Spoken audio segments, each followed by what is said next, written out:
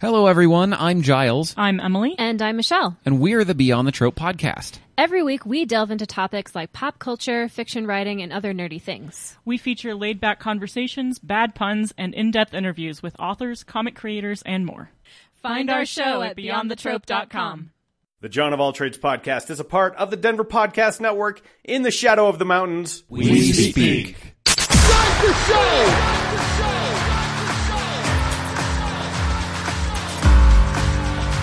You have all made it to the dance.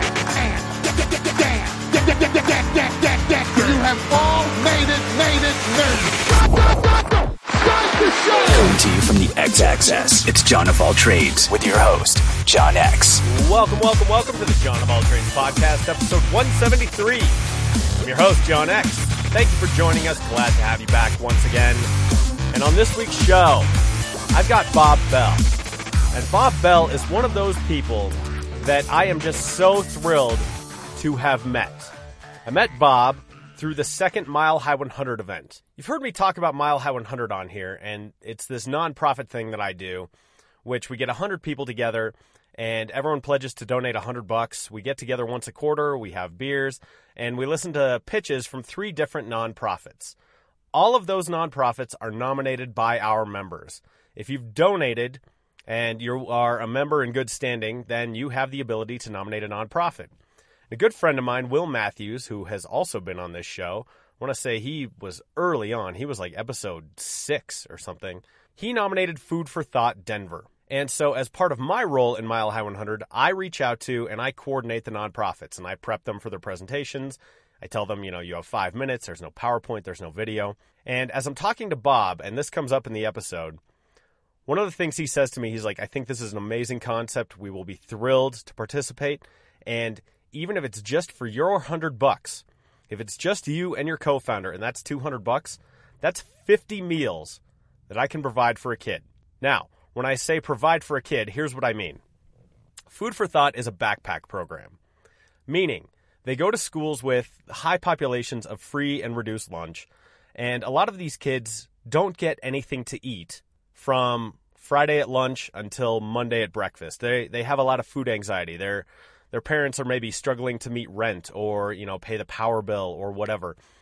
And so what they do is they put together bags of food and they deliver them to schools for kids who need them. And on this show, we talk about how Food for Thought started. It's no surprise that Bob was a Rotarian. If you don't know anything about Rotary, Rotary is just a tremendous organization. There's chapters all across the city, all across the state, all across the country.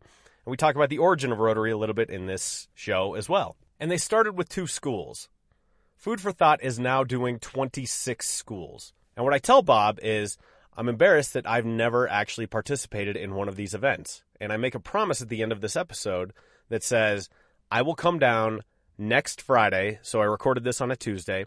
I will come down on Friday and I will participate. Well, lo and behold, I did not keep that promise because my 3-year-old daughter was nice enough to give me the stomach flu. I ended up throwing up all Thursday, was feeling like death on Friday, did not make it. But I did make it the following Friday. So if you go to the companion blog piece, that's at jonofalltrades.us, Jon of alltrades.us, you'll find a picture of me and Bob. That photo was taken at 5:35 in the morning. They get started about 5:15, 5:30, and they go until all the food is packed and all the food is delivered. And what was remarkable about doing this event was I showed up and was immediately put to work. You're pulling bins of food out of these storage containers, you're getting them stacked up, you're loading them into trucks, and then more people come in and they pack the food for next week. And in the process of doing this, the truck's all loaded, a guy I've never met comes up to me, his name is Mirov, and he says, hey, can you come with us and deliver this food to the schools? And I go, yeah, sure, why not? So I hopped in a car with 3 dudes I'd never met before, one named Mirov, one named John, and one named Dalton. And Mirov and John knew each other, but Dalton and I, it was both our first time. And we went to the school and we unloaded these bins. We delivered them to the classrooms. And it was amazing.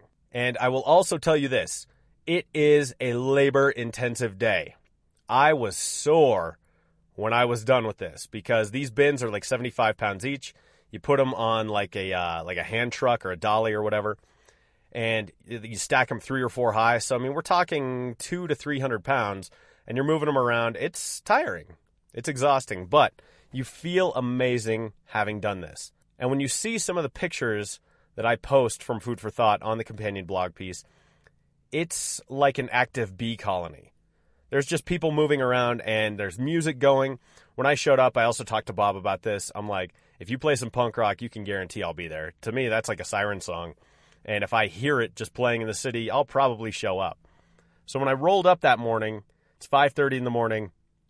The song that's playing is I'm Not Okay, I Promise by My Chemical Romance. It's one of my favorite songs. It's off this great album called 3 Cheers for Sweet Revenge. And I love that song, so I go, yep, I'm in the right place. Bob is an amazing dude. He is humble almost to a fault with this program because I think he deserves a ton of credit for starting it, but for him, it's not about ego, it's not about vanity, it's not about glory. It's about doing the work and making sure all these kids have something to eat over the weekend and just servicing communities that need them. So this is a tremendous episode. This episode is an example of the exact type of show that I want to do. So I'm proud to bring it to you. We'll bring it to you in just a second. But first, just a quick word. If you haven't subscribed on iTunes or Stitcher, please do so. Getting subscriptions, for whatever reason, helps the show move up. It helps its visibility. It helps the iTunes algorithm. So go to iTunes or Stitcher. Just type in John of All Trades. Hit that subscribe button. New episodes will come directly to you. Those episodes come on Wednesdays, and we tease them on Mondays. The only place to find those teasers is on Facebook, so like John of All Trades on Facebook, it's JOAT Pod. And as long as you are hitting that subscribe button, take a couple seconds, leave us a rating, hopefully it's 5 stars, and leave us a review. Say a few kind words about John of All Trades. Again, that helps us move up. But that's all the pluggage I'm going to do here at the front end, except for Food for Thought. Check out Food for Thought on the web, foodforthoughtdenver.org, and get involved. Just show up down there. Someone will put you to work. There's plenty of things to do. They're there, I think, 36 weeks out of the year. It's every Friday morning. And get involved, make a difference for some kids. But first, learn more about Food for Thought on this week's episode. It is number 173. Bob Bell is one of the co-founders, and his episode starts right now.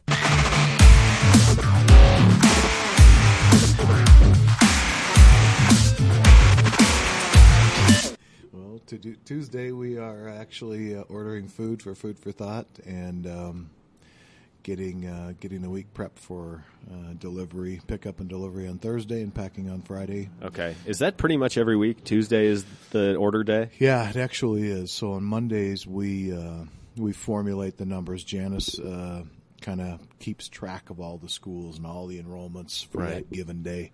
For that given week coming up.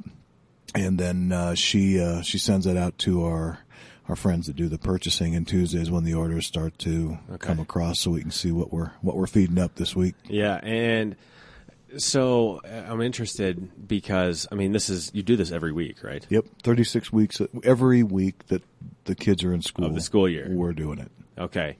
And how much of your time is taken? Because what people may not know is that you do have a day job. You don't like to advertise that necessarily, but how much of your week is dedicated to doing this endeavor? You know, John, I wish I could tell you I keep track of it. It's funny you asked. We were just we're writing some grants, and we were asked to calculate what the hours that are donated in kind, and you know, it's really hard to say. Right. A, because we're very refined at doing it now, and B, everybody that's in Food for Thought has a day job. So everybody's doing their part. For my part, you know, a lot of my work now, Janice probably spends in my office 15 hours a week just keeping everything on the rails. My part primarily now is obviously the Friday effort, but mainly going out just telling the Food for Thought story to companies and organizations to try to drum up support. So, you know, I'd probably spend 10 to 15 hours a week as well. That's that's a full-on part-time gig. It's full-on labor of love gig. So this is Bob Bell. You are what's your title at Food for Thought? Do you take a title? They always want to call me the executive director, and I despise that term because I think that has a connotation that is the furthest thing from me. I'm the co-founder of the organization, and that's about where it sits with me. All right. And how long have you been at this now? We are 6 years and 2 months into Food for Thought. 6 years and 2 months. Okay. I always am interested in the journey, and I like to go back. Yep. First of all, tell me what compelled you to start this? Because, I know you don't want to make a big deal of this, but you seem to be a pretty successful real estate guy. Yep. And it's not everyone who's going to take 10 to 15 hours a week to do this for no money. So what compelled you to start it? And then take me through the early sort of days of Food for Thought. Yeah, it's really kind of an interesting story. You noted a couple minutes ago that I'm a Rotarian, so I've been a Rotarian since 1991. Well, yeah, it was funny. The mailman came in and dropped off this Rotarian magazine, and I go, of course you're Rotarian. So I was actually a founding member of a Rotary Club up in Arvada, and they were doing a like program or facilitating a like program, and their effort in that equation was working on a backpack program. Backpack program is nothing new. Right. It's been around the country since the 70s. And my job in facilitating that effort for my Rotary Club was to pick up the food at the Arvada Food Bank because I have a pickup truck. Right. So, this went on for a year or so, me picking up the food, dropping it at a school and not really thinking about what I was really doing that for, what the outcomes were of it. You're just kind of doing it. I was just doing my part, just doing my part of it. And the lady at the food bank, a lady named Mary Ross, just incessantly tapped me on the shoulder for a year and said, "You're better than this." And I finally just stopped her and said, "What is it that you want me to do?" What do you mean? Yeah. What? Better than what? And she said, "There's, all these kids in the Denver public school systems are experiencing this same problem of not having food in their home on the weekend, and no one's doing anything about it. And in Jefferson County, there's like 17 schools and like 17 service clubs or organizations covering. They've got that county covered like a blanket." And I'm a Jeffco kid. I actually grew up here. Wow. So I'm Golden High School graduate. Yeah, and I'm a Denver guy and, Right. a North Denver graduate. Oh, cool. All right. So when she said that to me, it resonated with me. And concurrently, I met a teacher on a bar stool at my brother's bar, a lady named Tracy Toll, who was a special ed teacher. And I just asked her that question at Columbian Elementary at 40th and Federal. Is it true that the bulk of your kids are coming to school on Monday having not a certain meal in their home? And the stories she told me just knock you off that bar stool. Well, what kind of stories would she tell you? Well, kids coming to school, starting off Friday. I mean, the last thing they really counted on was their hot lunch on Friday. Mm-hmm. So the end of the day for a lot of those kids was, "Hey, Miss Toll, do you have any," every teacher has the magic desk drawer full of granola bars and snacks for them to take home. Those kids going to the cafeteria, knocking on that door, hoping to get something to take home, leftover from lunch, what have you. And then, for the small percent that helped, the large percent didn't have much. So coming back to school on Monday, largely not having had a good meal. So you can imagine the social integration problems, coming to school tired, coming to school hungry, not being able to buckle down and learn till at least they got, in most cases, that free breakfast that comes around 9:30 in the morning. So, a definite stall to their ability to engage in their school week. Wow. Okay. So as she's telling you that you're better than this, and, so you gain some insight, you're talking to this special ed teacher. What steps then followed to creation of Food for Thought? Well, it was a bit of a panic, quite honestly, because, good luck hearing something like that and being able and to forgetting sleep. it, yeah. And be able to go to sleep at night thinking about it. So I grabbed a good friend of mine and fellow Rotarian, a guy named John Thielen, and said, "Look, if he's a North Denver guy as well." I said, "If this is possibly true, John, there's got to be something we can do about it." So he agreed, thankfully. And we had been doing a lot of the fundraising for our Rotary Club, so we felt bold enough to go to them and say, "We're going to start this thing in Denver. We need $30,000 to do it." Wow. And the club said, "Knock yourself out. Here's the money." They gave us $30,000 and said, go make a difference, which is what Rotary's about. Yeah, and that's a dynamite Rotary Club that has $30,000 because we worked hard to get it, and you are right. And because I know that I've done a lot of public speaking, and you reach out to service-based organizations, Rotary, Kiwanis, Lions. Yep. And you've got what's unfortunate is you've got an aging sort of population there, and you know, a lot of these clubs were founded post-World War II after some of the outreach work that the soldiers did in Europe. And so coming back here, they said, we have to replicate this in America. And unfortunately, that message has not carried forth to younger generations as much as I think probably they would hope. Yeah, you are 110% accurate. We were very fortunate, but we'd also worked really hard to do that because, you know, between John and I, and quite honestly, all the members of our club, we weren't check writers and we weren't wanting to do something like Rotary without, you know, having a purpose. And to be purposeful, you had to have enough financial resources to do it. So we were very fortunate that they would give us that grant, if you will. So that became it. Once we had the money, it was okay. Let's put up or shut up time. So we knew enough to know that we had to partner with the Food Bank of the Rockies. So that was step one.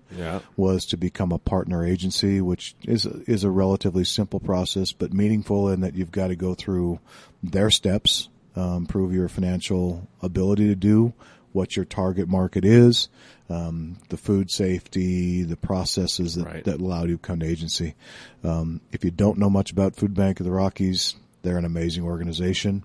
If it weren't for them, you know, all the yahoos like us couldn't exist because they give you the ability to buy in bulk things that you could never afford to do for these kids if you had to buy it at retail. Right. So that initial $30,000, was that going towards pretty much just buying food, right? That's all we had. We didn't have one thing but $30,000 and the want to do it, right? So it's all it went to, John, was to buying the food. So we knew, you know, we calculated that we started Food for Thought on St. Patrick's Day in 2012. It was the first Friday we did our program, and we knew we could get through March, April, and May on that money.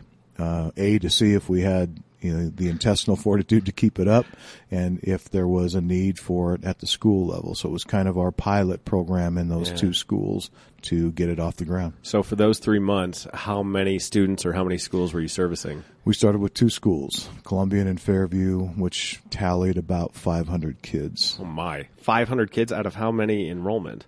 That was every kid. That was every kid? Yep. So the magic of Food for Thought is really 2 things. One is that we don't have a dime of overhead in the program. Right. Then we don't have a dime of overhead today. Everybody that lends a hand does it, you know, because their heart wants to do it. Okay. And secondly, most backpack programs are opt-in nature. So they'll go to a high poverty demographic school, but they will make the kids, quote unquote, prove the need. And we think, now, we thought then that was absurd. We know what their income level is. Right. So when we go to a school, we target only high free and reduced population schools, and we feed every kid in the school. Wow. And when you started this at these schools, what was the response? Well, the response at those 2 schools is much the same as it is any school you go to today. When you sit down, and we work just at the administrative level, we simply knock on the principal's door and say, hey, I'm Bob. Hey, I'm John. Here's what we do. And it's usually followed by 2 or 3 questions and then some free-flowing tears. Wow. Because, you know, they know they're the front line of seeing what these kids deal with.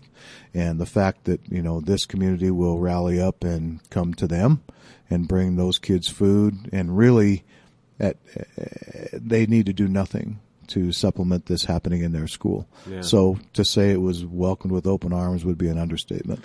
Wow. Okay. So you had enough money to get through about 3 months. Yep. And then from there, I'm assuming you had to do some sort of fundraising drive at that point, and you're almost pivoting your skill set in that regard. It's like, okay, we're delivering food, and that's one thing. And, you know, we've established a partnership. I'm assuming you had to go through Secretary of State, establish a C3. You know, luckily we ran under our Rotary Club's 501c3 initially, and that quite actually ran that way for the first 4 years. And you're right. I mean, we didn't really have a fundraiser at that point. We just went about knocking on doors and telling people what we were doing and why.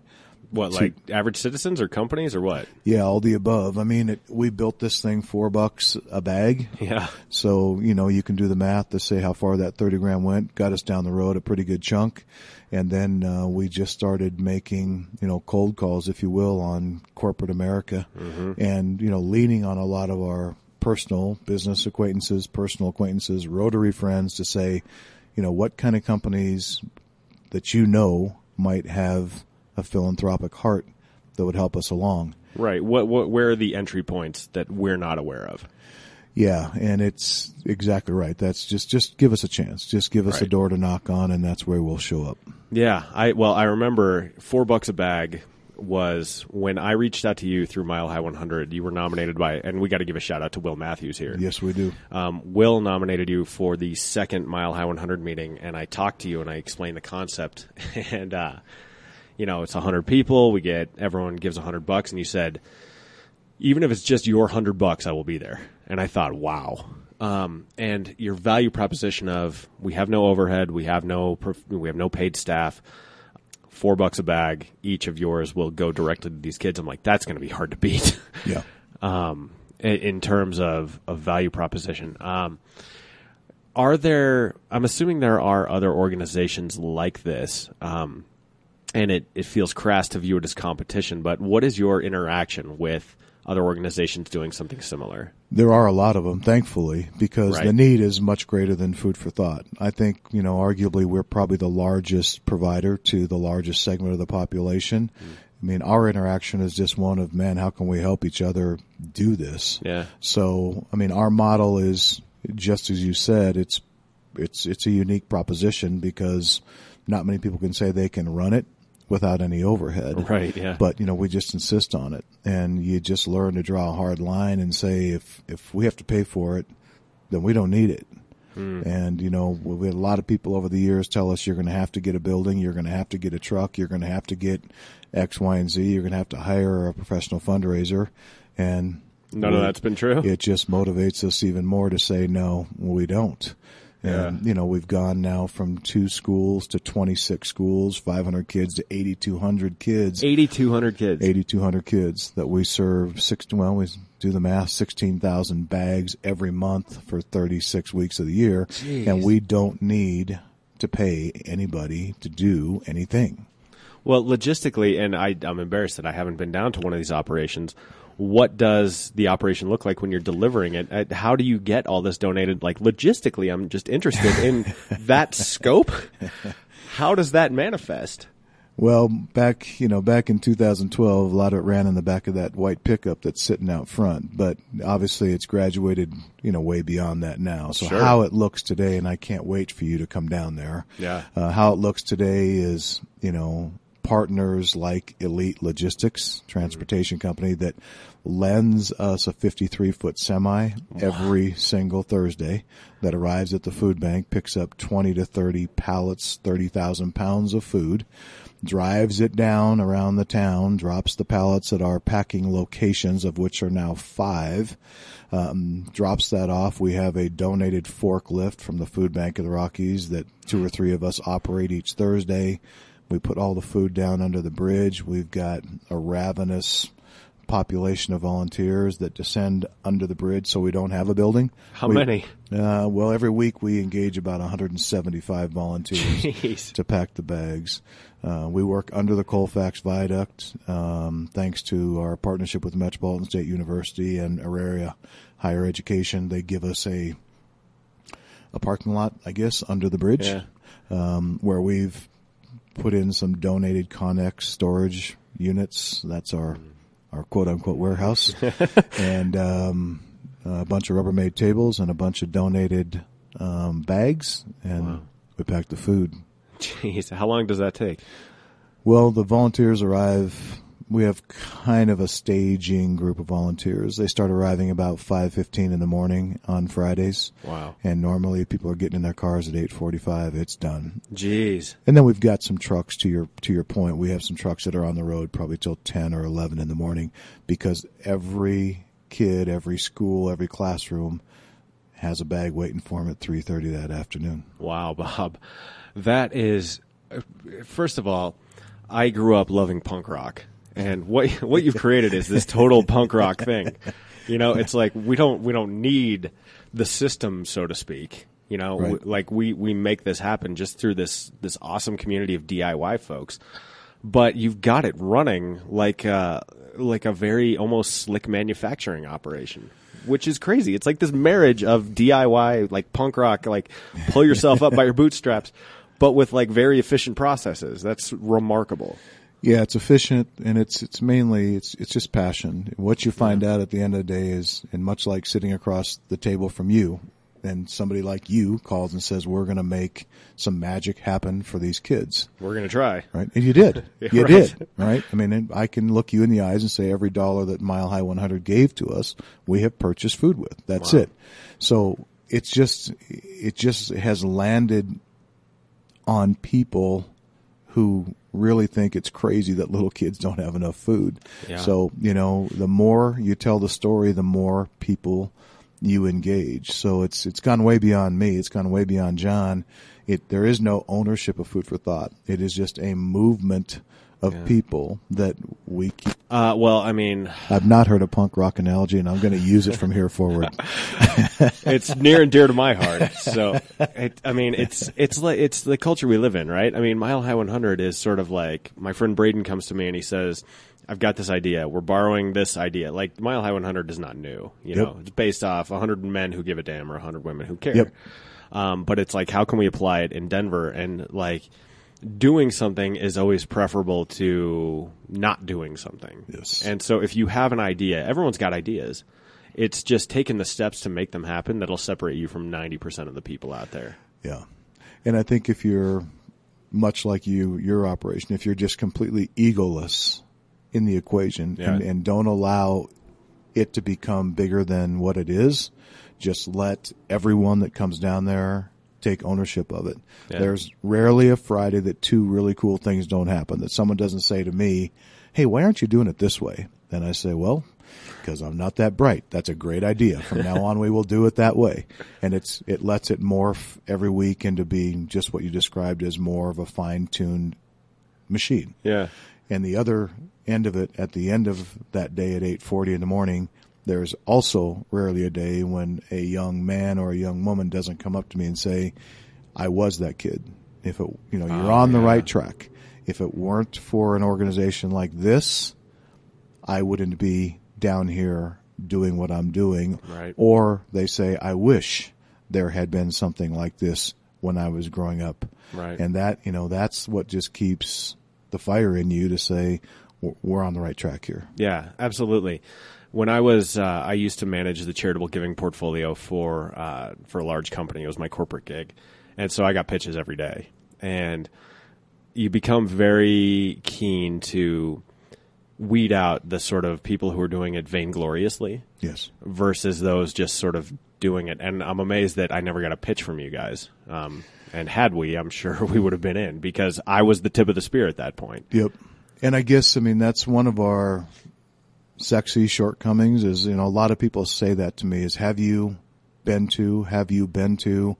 And the truth is, John, we don't have a lot of time to go do this. So we take the low hanging fruit, if you will, the people that come to us and say, "Hey, get over here and tell us about it." But as far as actually being compelled to go a lot of places, we're just trying to find our way to do it. And we're getting big enough now and bold enough now that we're asking for more help to find those tips of the spears. Right. But, we've got kind of a grassroots thread being woven through some industries, specifically the real estate and construction and developer industries that have just really rallied around Food for Thought and mobilized a lot of cool things for us. Yeah. One thing I'm curious about your take on is and without getting too political about this, but it's almost sad that this organization has to exist, right? I mean, there's a fundamental failing of the system to where you have to come in and fill that gap, right? Yes. Have you seen, doing this work now for 6.5 years, do you have sort of an opinion on what might be a systemic fix, rather than just sort of like the goodness of people's hearts coming together and filling in this gap for these kids with food anxiety? Yeah, I wish I did. It is so complicated and way, way beyond my pay grade. I mean, I've learned a lot just living in these schools a bit now. And, I get asked that question a lot, like what is the systemic piece, and what, What is the socioeconomic situations? And it's so diverse. And, again, it's not political but not to sound too pompous, but, the typical family structure that I grew up with is hard to find in these schools. Some of it's just, parents that don't give a rip. But it's also parents that are doing probably more the case where parents are trying to work 2 or 3 jobs just to try to keep the landlord at bay. It's hard to believe that food becomes compromised in their equation, but food's almost a luxury. First is a luxury, and sometimes first is the rent, and then we'll try to figure it out on the food gig. So I don't know the answer. I know early on in the process, we found ourselves on the Peter Boyle show, and we were taking some gas about an article that was in the paper about really another bunch of do-gooders, handing out freebies to these kids, and that's the last thing these kids need is, another handout. What? And that is the truth. My buddy John, my partner in this thing, woke me up in the morning and said, "Turn on the radio. You can't believe what they're saying." I'm like, yeah, I think they called us progressive do-gooders, and I'm not even sure what that means exactly. But what I can tell you now, 6 years in, is that it is the smallest thing, the food. But way beyond the food now, the food is there, but culturally now in those schools, and maybe this gets to your question a little bit, it is changing because those kids, feel cared for. They're experiencing people like you and me in their lives. And there's just some consistency there. Like they don't have to worry about food in their world because it's there. So it's just lets their brain go somewhere else because that little piece of the puzzle is solved for them. It may not be what we all wish they had in their houses to eat, but it's making a difference. And again, the teachers will tell you it's just a different vibe in the school now. It's different on Friday when all that food rolls in, and it is different on Mondays. Yeah, and they know that okay, my weekend is going to be okay. Yeah. It's remarkable to me and tragic that if you remember Maslow's hierarchy of needs, that we're sort of on that bottom level here. You guys are addressing that first level, which is personal safety, shelter, food. Yep. And so when you're addressing the concerns about parents just trying to make rent, okay, well, we've got shelter, and then maybe like the heating bill. I've worked with Energy Outreach Colorado a bunch, and a lot of folks are choosing between like heating and food costs, and you go, this is insane. Like, we're trying to have a society here. Yes. And the fact that you were called progressive do-gooders, and I'm guessing as a pejorative. Yes. is just a bad reflection of a certain subset of political ideology. Yes. But that's about all I'll say about that. In terms of running this organization, what keeps you up at night about it? Just the desire to finish it, to get across. We're in 26 schools, but just in DPS alone, there's over 50 schools in that same economic target. Wow. So, we got a long way to go, and that's daunting for sure. But when we started, we never dreamt, I'd say the word 26 in association with Food for Thought. So, no doubt now we get there. So now it's just a matter of, making the because our commitment to those schools is, look, if we ever add you as a Food for Thought school, we ain't never going away. Yeah, we're not dropping you. No, we're not dropping you. We can't do it. It was the first thing the principals told John and I was, look, seen guys like you before. You roll in here, you got $30,000 in your pocket, you got 9 news cameras, you're the big man on campus. 2 months later, you come in, you're like, wow, I thought that was going to work, but I kind of ran out of dough. We ran out of energy. It's more work than I thought. Don't do that to these kids. That's the world these kids live in, is just failed promise after failed promise. Don't be one of those people. So we won't be, if we're financially solvent enough that, if all the funds dried up today, we could sustain every school we have till we found some more dough. Wow. And, that's the commitment to the school. We're not backing out of here. Wow. That's remarkable commitment. I'm mixing metaphors here quite a bit. We've covered a lot of ground metaphorically. But so you and John founded this, and if we're looking at this like a military operation, you're sort of the two generals here. Like yep. You're the top here. But without the sort of vanity that implies. Have you brought on other lieutenants sort of where people have become almost more integrated into the system? Because with something this size and scope, it cannot just be the two of you. Oh, no. It is long gone past us, and we have, if there's a level above general, they're more important to the program than we are. Right. You know, from my staff here to our volunteer coordinator, Jeannie Larkins, who's been with us kind of day one, who really does make this a full-time job.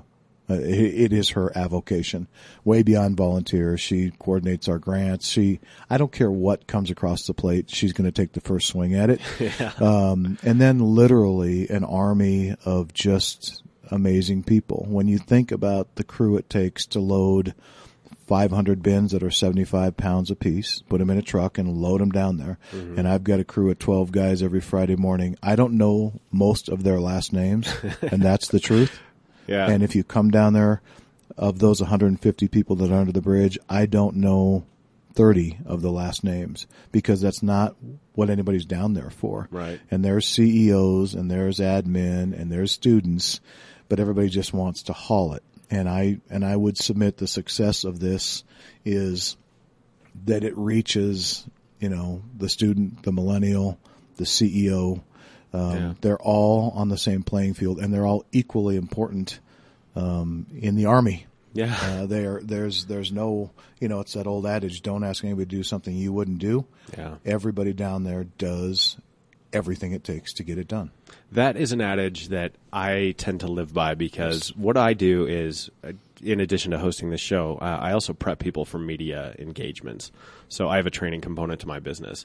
And when you put them on camera and you're going to assess what they say and how they say it, I always tell them, I'm like, look, I'm not going to ask you to do anything that I haven't done myself or that I am unwilling to do myself. And that tends to put them at ease. Yes. So what you're describing there with everyone from CEOs to, you know, first-year college students, all working together doing the same thing, you advance society in more ways than just by feeding hungry kids. Yes. So that's really cool. That's a component I hadn't really thought of as it pertains to this, but it's a remarkable piece, Bob. And I would tell you, John, that for me personally, my insides, it's awesome. The 8,000 kids, it's awesome. The food, it's awesome. What's happening in the school, but what has happened to the subculture of volunteers? If you come down there, it is now a family. Yeah. I mean, they will ask, so where's John? Somebody better check in on Mary. They care about each other in a way I could never have fathomed, and they've formed groups of friends that are out doing other volunteer activities away from Food for Thought, because they all have that. It's the people they are, right? Mm-hmm. But I mean, just the culture of the volunteer now has been the most remarkable thing for me to experience.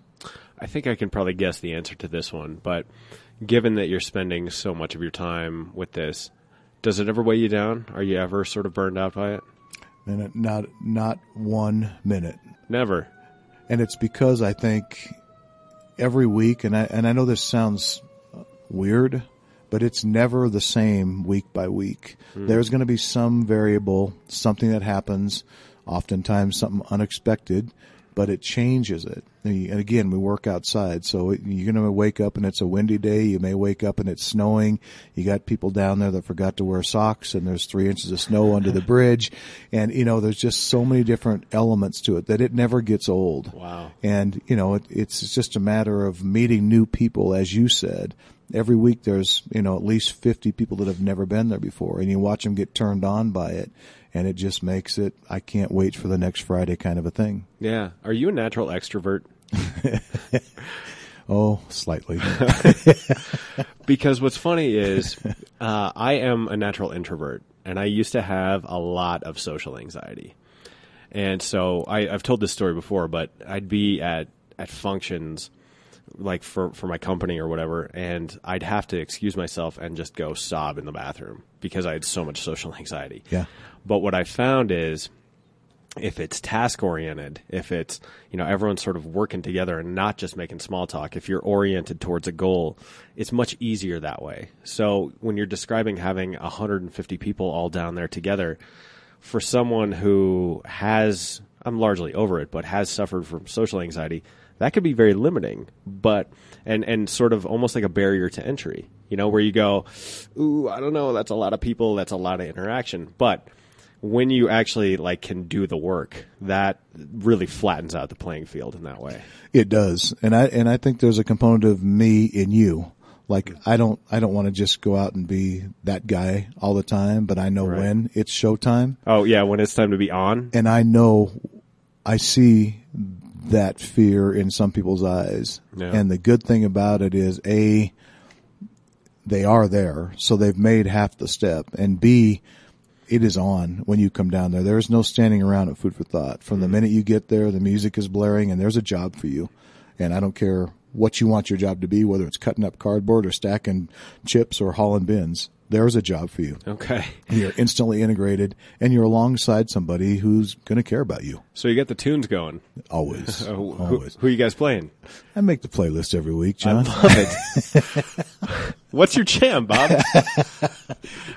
Everybody down there tells me that I have the most diverse musical taste they've ever heard. So it's rather eclectic, but obviously everybody gets to do a little bit of dancing on Friday morning. Are you making it for this week? Where are you in the? I haven't started that process yet, okay. But I will be.